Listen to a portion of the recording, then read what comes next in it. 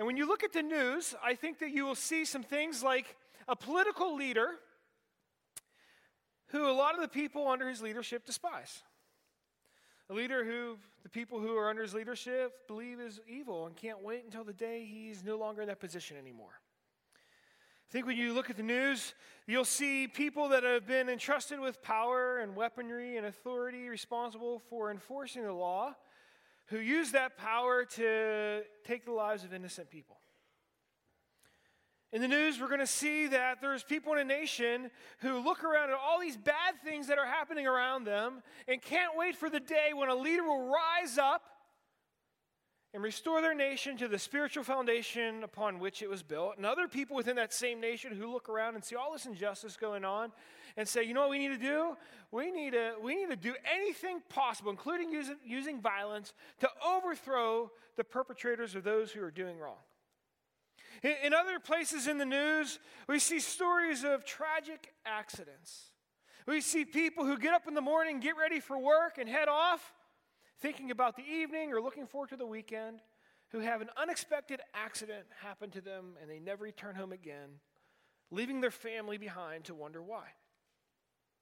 And of course, when you look at the news, there's always that question of, whose fault is it? Who is to blame for the bad stuff that happens? Maybe it's the leader's fault. Maybe they should have done more. Or maybe it's the government's fault. They're not doing their job. Or maybe it's the person to whom the bad thing happened. They kind of deserved it. And if we're handing out blame, we've always got to consider, what about God? Maybe he shouldn't get off without some of the blame thrown his way. So this morning, we're going to be looking through the lens of Scripture at some news.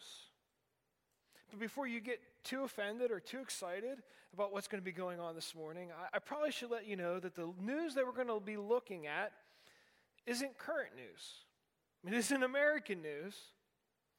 And even though it might sound like something that you read in the newspaper or online or saw on the TV this week, it's actually news that happened about 6,000 years ago, or 2,000 years ago in a place 6,000 miles from here. But the good news is this. If you're a person who thinks that Jesus' opinion on the news should at least be considered, then when this news broke, Jesus was around. And someone had the smarts to ask him for his take. And so this week we're going to be in Luke chapter 13, if you want to make your way there in our Bibles. And we're going to look at what happened when there was some breaking news. Luke chapter 13, and here's what was going on that day. Jesus was hanging out with some of his friends, just spending some time together. And someone came up to him with a newspaper. Or maybe since this is 2020, I should ask the question, who here lives in a household that still even gets a physical newspaper? Quick show of hands. Okay, so let's change it up a little bit for some of those who don't get the newspaper. Someone walks up to Jesus with a phone with a Twitter notification with some breaking news. And this is what happened. There was a terrible event that took place. And someone comes up to Jesus and he says, this terrible thing happened.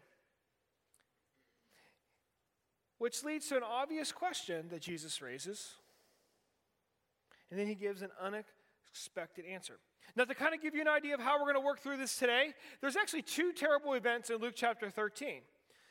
They both raise the same obvious question, and Jesus gives the same unexpected answer to both. So if you're trying to follow along in sequential order, you're going to be a little bit frustrated because we're going to actually look at both events together. Then we're going to look at the obvious questions. Then we're going to look at the unexpected answers. So what was this event that took place? Luke records that now there was some present at the time who told Jesus about breaking news. The Galileans whose blood Pilate had mixed with their sacrifices. There was a tragedy going on that everyone was talking about, and people wanted to know, what did Jesus think about it? Where Jesus lived and taught was a place called Israel, and Israel had been taken over by the Roman Empire. They were living under enemy occupation, and the Romans came in and they put a governor in charge named Pilate. The people of Israel generally thought Pilate was an evil, evil person. They despised him. And they had good cause because Luke records that there was this incident where Pilate had mixed blood of Galileans with their sacrifices. We don't know exactly what happened in the story, but implied is that for some unstated reason, or maybe just out of cruelty, Pilate had killed some Galileans. What's interesting is that Jesus is there that day, and Jesus was actually from Galilee. So it's quite possible that those who were killed were some of his buddies from growing up. Maybe they hung out together at synagogue or played in the streets of the village. And Pilate had done this horrible thing. He apparently had some people killed. Now, if that name rings a bell, you might remember that name from the story of Jesus' crucifixion. John tells us that the day Jesus died, he actually went before Pilate because Pilate wanted to talk to him. And in the course of that conversation, Pilate realized that Jesus had done nothing wrong at all, that he was innocent. And yet Pilate allowed Jesus to be carried away to be killed anyhow. And just like in the story of Jesus' crucifixion, Pilate had used Roman soldiers, probably the same that had happened in this tragic incident, to carry out the evil doing. So you had these soldiers who had given the strength and the weaponry and the authority to protect people who were innocent, using that power to take the lives of the innocent. And then on top of it, Pilate mixes their blood with their sacrifice.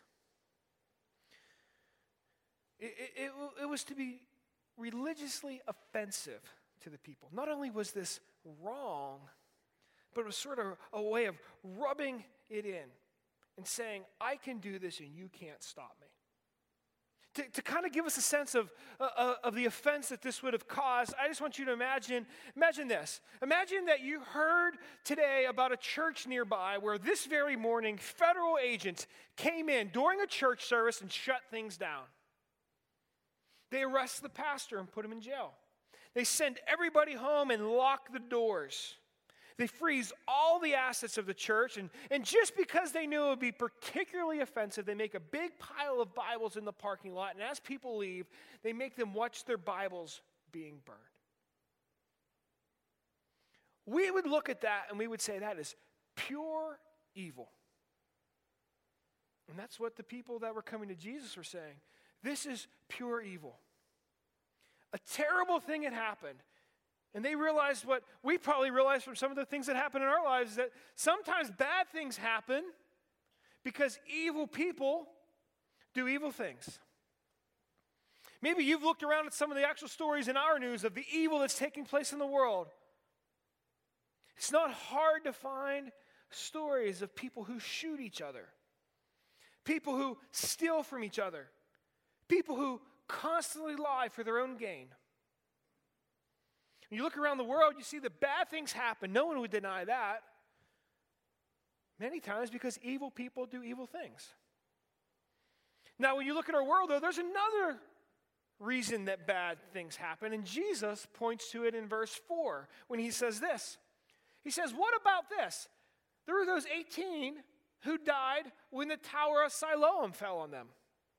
Now realize he's talking about current news, so everybody there knows what's going on. Just like if we said today, the pandemic, everyone knows we're talking about coronavirus, not 1919 or like the swine or the bird flu or whatever flu was in Black Death in the 1500s. They knew what was going on, and what was apparently happening was some people had gone to work one day to work on a tower, and it fell over and killed them. And Jesus is pointing out the fact that bad things also happen in our world because our world is broken. We live in a world where things go wrong. People become victims of accidents or acts of nature. On a worldwide scale, we know this is true. Every year this time, there's hurricanes that destroy communities. We read stories of earthquakes that level towns. Pandemics spread across the world. Our world is broken, and because of that, bad things sometimes happen. But not just that, not just on a worldwide scale, we know this in our own lives. We've been to funerals for people who perished in car accidents. We have friends, and some of us have even gotten cancer diagnosis. We know stories of people who seem perfectly fine and their hearts stopped beating. We know people who left for work or for school or for the store and just never came home. Things in our world go wrong. Bad things happen because our world is broken. It doesn't work right. Now, I'd be willing to venture a guess. I don't claim to know you, but I think that this is probably true for most people here. Two things. The first is this.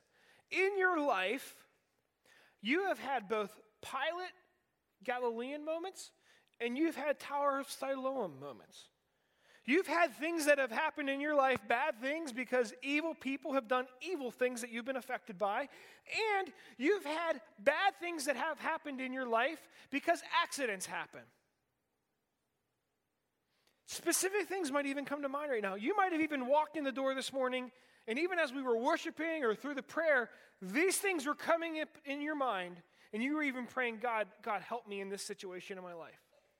You've experienced this. This might have happened 2,000 years ago, but you've had similar things in your life where you looked at and you said, that's just bad, and you've been on the receiving end of that experience. And here's the second thing I think I'd be willing to venture a guess about you. The fact that you've shown up at a church on a Sunday morning to hear a sermon, or that you're watching online or listening in the car to this message means that even if you don't buy all of it, you have at least an openness to the idea that there's a spiritual side of life and that possibly Jesus and God have something to do with it. And so, whether or not you've committed your life to Jesus yet or not, you have probably wrestled with this spiritual question. Why do bad things happen? Why do bad things happen? And what does God do about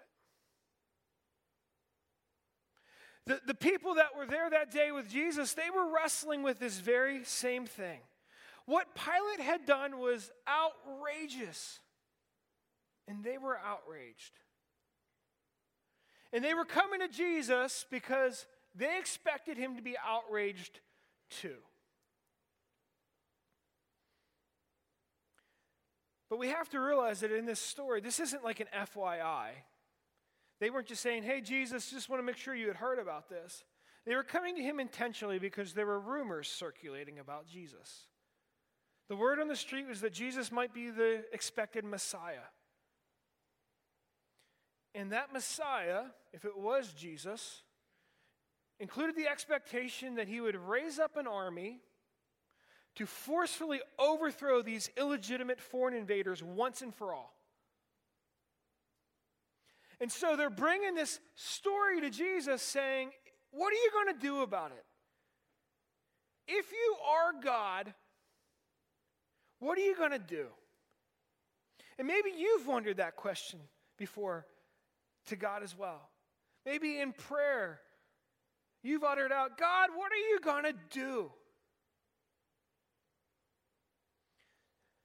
Jesus is never one to be afraid of a hard question. Here's his response to both of these stories. It's the same in both cases. He answers them, do you think that these Galileans were worse sinners than all the other Galileans because they suffered this way? I tell you no. Or do you think that those 18 who died when that tower fell on them, do you think they were more guilty than all the others living in Jerusalem? Nope, that's not the case.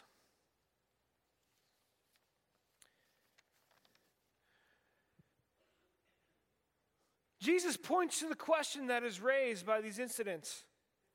He says, why do these bad things happen? Now, in his response, he's pushing against their culture's explanation of bad things. See, in the first century, in that culture, when something bad happened, everyone just assumed that whoever was the victim of the bad thing had done a bad thing themselves. So, for instance, if somebody was born blind, people in the culture would have assumed, without even thinking about it, that that person's parents, they must have some secret sin. I can't imagine what they're hiding. What do you think it is? The assumption was that bad things happen to people because people are hiding sin, and the bad thing is a result of that. It sounds really awful to us, doesn't it? That's terrible. We wouldn't imagine doing that. If you had in a car accident today, my thought wouldn't be, wow, man, what did they do between church and driving home that caused that accident? We couldn't imagine doing that. But in our culture, we have an automatic assumption that people in Jesus' culture also couldn't imagine. You see, when something bad happens in our culture, instead of assuming that it happened because that person must be bad, we assume it happens because, well, God must be bad. Not something wrong with the person. There must be something wrong with God.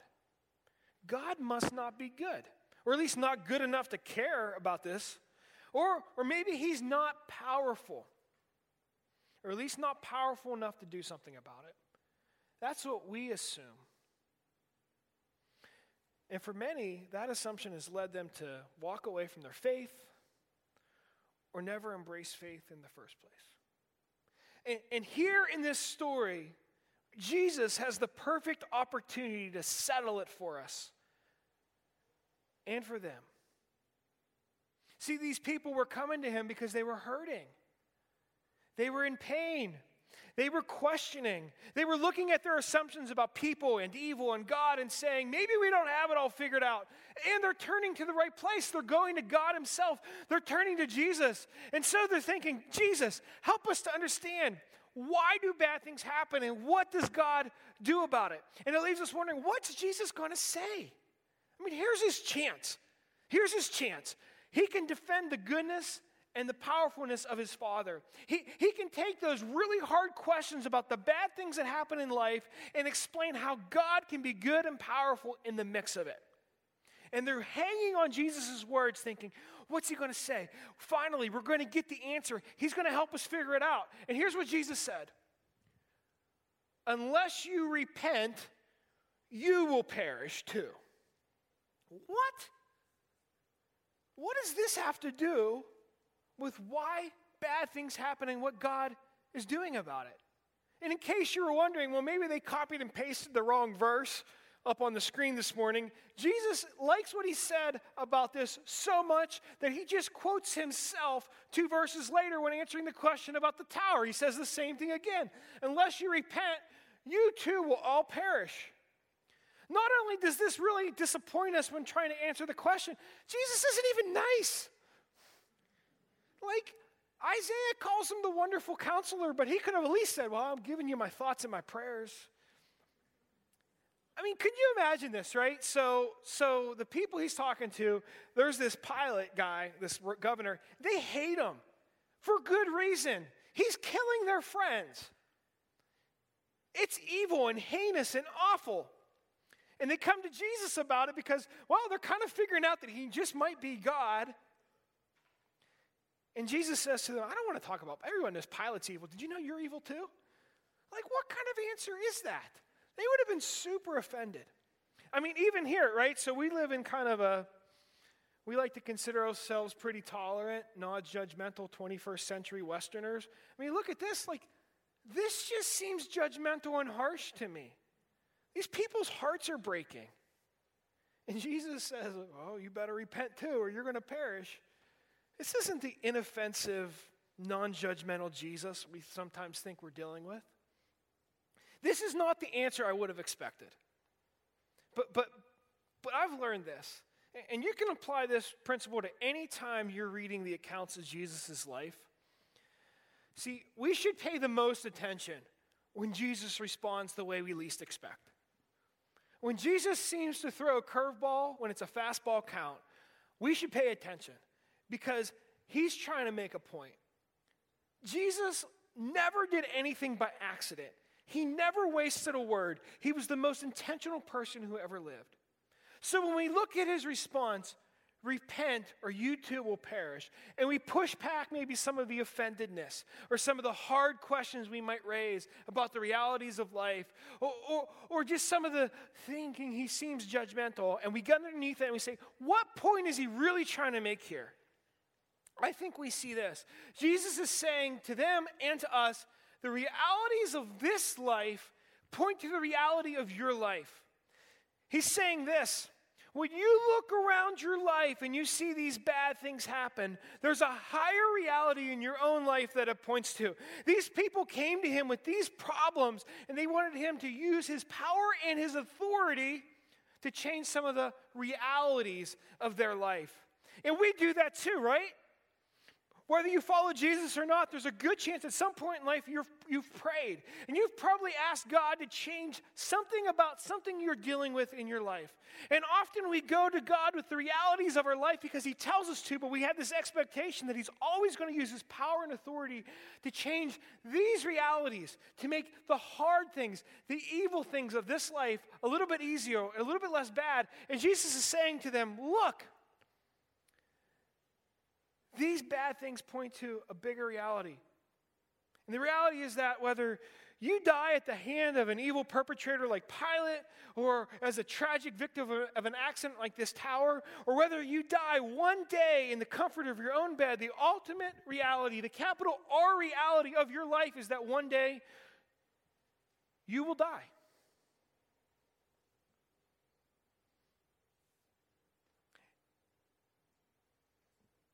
Don't know when it will be. Could be many years from now. Could be tomorrow. But one day, you will not be the person hearing the bad news. You will be the topic of the bad news. One day it's going to be, did you hear about Joe? Did you hear about Aaron? Did you hear about Chris? Tragic. So sad. Too soon. And every moment that you've been here today, every second that's happened this morning has been 1 second closer to the moment that you die. Every breath that you've taken has been one breath less of the number of breaths allotted to you for your life. Every heartbeat that your heart has beaten has been one heartbeat closer to your final heartbeat.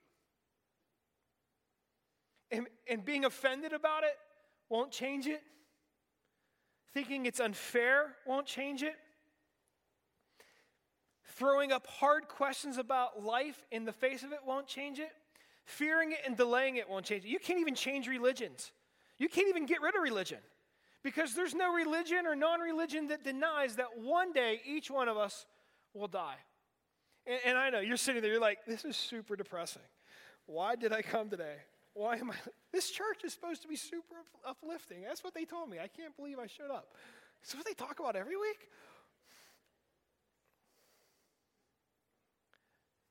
And maybe you're thinking, okay, I can hang in there 16 more minutes. Or you're watching online and you're like, okay, what's that other church talking about this morning? Here's what I want you to know. If what we believe that this book says about Jesus is true, that Jesus didn't come into our world to talk about only comfortable and easy issues. God didn't go through the trouble of sending his son into the world for comfortable conversations. Jesus came into our world because it was necessary for him to deal with the most serious issues that we face. And what is more serious of an issue than your guaranteed death one day? But he didn't come because he wanted to spread depression. He didn't come because he wanted to raise fear and worry in our lives. He came because he wanted to raise this serious issue because he was the only one who can offer a capital R or capital H hope to our capital R reality. That's why he came. And as we continue on in this story into Luke chapter 13, verse 6, we'll see that he conveys this hope through a story with an eternal point called a parable. This is what Jesus says as we listen back in. He told them this parable. A man had a fig tree. It was growing in this vineyard he had, and he went to look for fruit on it, but he didn't find any. So he said to the man who took care of the vineyard, for 3 years now, I've been coming to look for fruit on this tree, and I haven't found any. Cut it down. Why should it use up the soil? But sir, the man replied, leave it alone for 1 more year. And I'll dig around it and fertilize it, and if it bears fruit next year, fine. If not, then cut it down. Jesus told his hearers a story that their culture would have understood to help him explain to them what he had been talking about in the previous 5 verses. Now, if you're like me, you just learned today that, imagine that, figs grow on trees. I'd never even, before this story, wondered, where do figs come from? I never ate a fig Newton and thought, how does this work? So I want to give you maybe a little bit more modern version that might help us to understand this story a little bit more. Even though our culture doesn't know particularly a lot about fig trees or vineyards, something our culture is really passionate about is sports. So let me give you this analogy. Let's imagine that we were all fans of an NFL football team, passionate fans, and the owner of that team one year goes out and drafts a highly touted, promising young quarterback. Everyone in the town's excited. We're finally going to get back to our winning ways. This is going to be great. We all grew up watching these old video clips from like the 1970s, let's say, and about winning Super Bowls. And we're like, it's going to happen again. And all of our hopes are placed in this young quarterback. But then the quarterback struggles, doesn't live up to the expectations, has many, many losing seasons. So finally, after yet another losing season, the owner goes to the coach and says, this guy's killing us. He's hurting us more than he's helping us. I mean, he's throwing way more interceptions than touchdowns. He's losing us games. We're losing way more games than we're winning. We're losing money. Fans quit coming to the games. They're burning effigies of him out there. Like this, we got to do. It's not safe for him anymore. This town's going to kill him. And the coach says to the owner, I know it's been bad, but I still have hope. I watched the film from college. He has potential. Let's give it one more year. One more year. We'll get him some extra training and we'll bring in a special coach. One more year. And look, if it doesn't work out, then I guess we will have to let him go. Now, if this was your football team that you were passionate about and you had endured all the losing, how would you feel? You wouldn't look at the owner and the coach as being harsh and mean for wanting to cut this lousy quarterback. You would think they were stupid and foolish and way too forgiving. Because it would only take the most merciful and graceful and patient owner that you could possibly imagine who would want to keep around a quarterback who is inept, who is costing him money, who is making his fan base mad. And only a selfless coach who is absolutely confident in his relationship with the owner would put his own neck on the line for a quarterback who was just doing nothing but losing him games. And Jesus' listeners were looking at this story thinking similar thoughts. They knew all about vineyards and trees. They were passionate about them. They thought, why on earth would an owner keep a clearly failed tree in his garden anymore? I mean, what we don't know, but what they knew is that fig trees don't even bear fruit for first 3 years that they are planted. And then because of the religious laws, they weren't even allowed to go looking for fruit for the 4th, 5th, and 6th year. So the first year he would have even gone expecting to get some fruit would have been year 7. And he says he's been looking for it for 3 years. That tree's been sitting in that garden taking up space for 9, I don't even have enough fingers. 9 years. It was clearly a disaster. And the people would have been thinking, why is this gardener sticking up for this tree? I mean, this owner's going to fire him if this doesn't work out. I just cut it down. He must be the most optimistic, patient, merciful guy I could imagine. And that's Jesus' point. This story isn't a story about a harsh owner of a vineyard and a harsh gardener who just want to chop down every tree the first chance they can get. It's a story of grace and mercy and patience and numerous opportunities. Because Jesus is trying to teach them and to teach us that Jesus gives numerous, but not innumerable, opportunities to turn to him. Jesus is communicating that he came into this world because he wants to give us many, but not unlimited, chances to turn to him. And that's the hope that he's trying to bring to them. He's saying these realities of life, these bad things that you see happening in your world, they let you know that you're not guaranteed tomorrow. Your opportunities to turn, they're not innumerable. It could happen to you. But today, you have today. You're not guaranteed tomorrow, but today you have a chance. You have an opportunity to turn to Jesus. Really, when he says repent, that's what it means. Repentance means to have a change of heart direction. It's an opportunity to change where you're going. What direction is your heart going in? Maybe you've allowed all the things that are going in the world, the tragedies in the news, to kind of turn your heart to fear and to worry. The election, the pandemic, the unrest in our society have caused you to feel like you're out of control. And you are. But you have the opportunity to turn your heart to one who is always in control. Jesus is saying, you want peace? Turn to me. You want freedom? Turn to me. You know what it means? You want to know what it means to have the anxiety and worry gone? Turn to me. Or maybe your heart, you've allowed your heart to lead you in whatever direction it wants to take you. Did you know your heart will lie to you? Your heart will tell you things that aren't true. It'll tell you, look, you can find happiness in a relationship outside of your marriage. It'll be happier if you just try that. It'll tell you that there's comfort to be found in images on a screen. It'll tell you that the next project or the next purchase will bring you fulfillment. Your heart will whisper deceptive little phrases in your ear that start with things like, you deserve, you're owed, you're entitled to.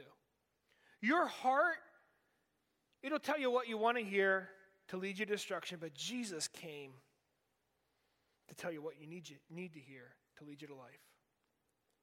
And today is an opportunity to change the direction of your heart, away from your pride, away from your sin, away from your unselfishness, and turn it to Jesus.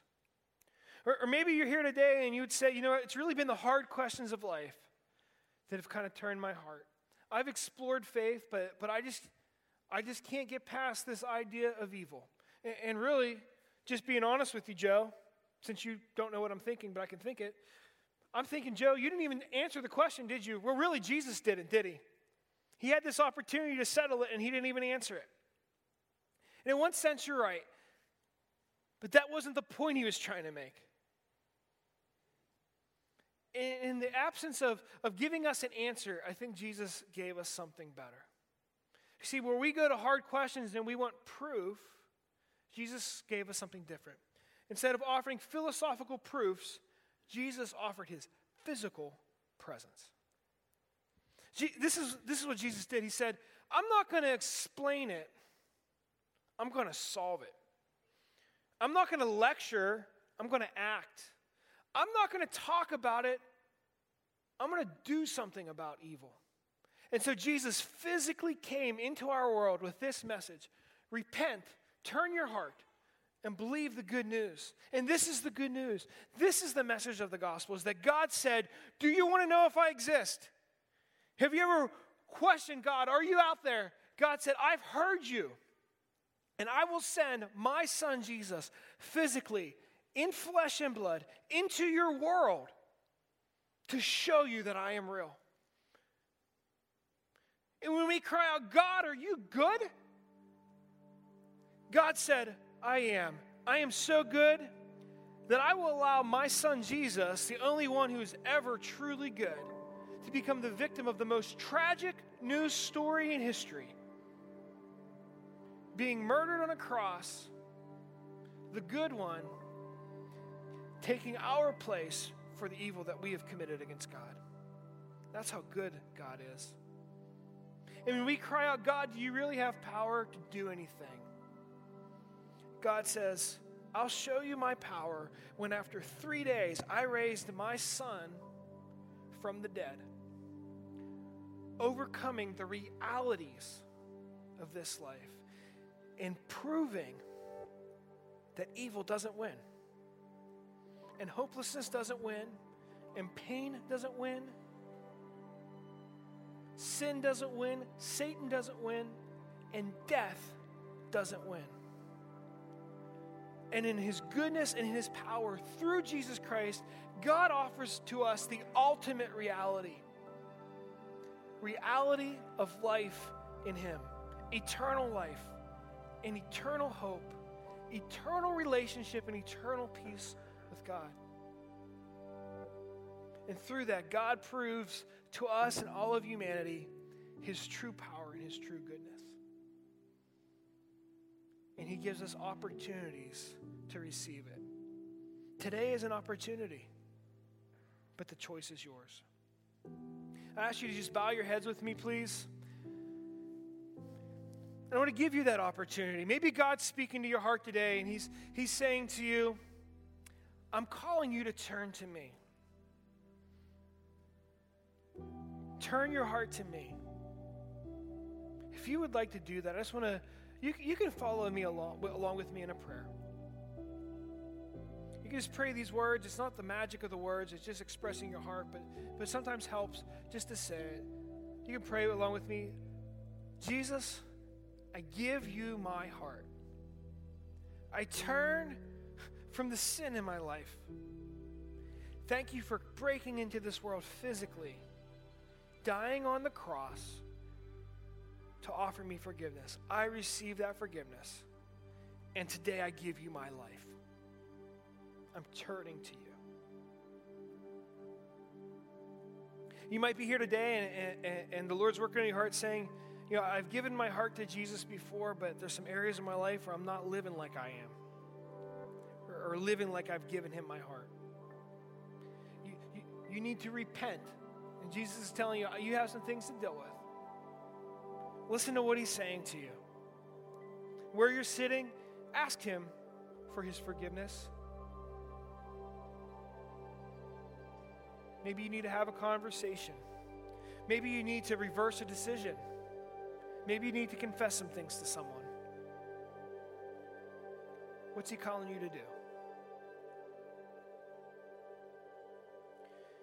God, we just come before you as we close today, and we thank you so much for this good news of Jesus Christ. We pray, God, that through this body of believers, that you will take this good news into our community as we leave today. In Jesus' name I pray. Amen. Hey, if you prayed with me to turn your heart, to give it to Jesus, to follow him, would you come up and just let us know? One of our pastors, one of our elders will be up front after the service. We'd love to pray with you and just encourage you. Also, just want to invite you as you're leaving, head out to the lobby. We have a team of people that are going to be coming in to clean some of the spaces. So enjoy fellowship with each other out in the lobby, but just give them that room to come in and clean for the next service. Thank you so much for coming and worshiping with us today. We will see you next week.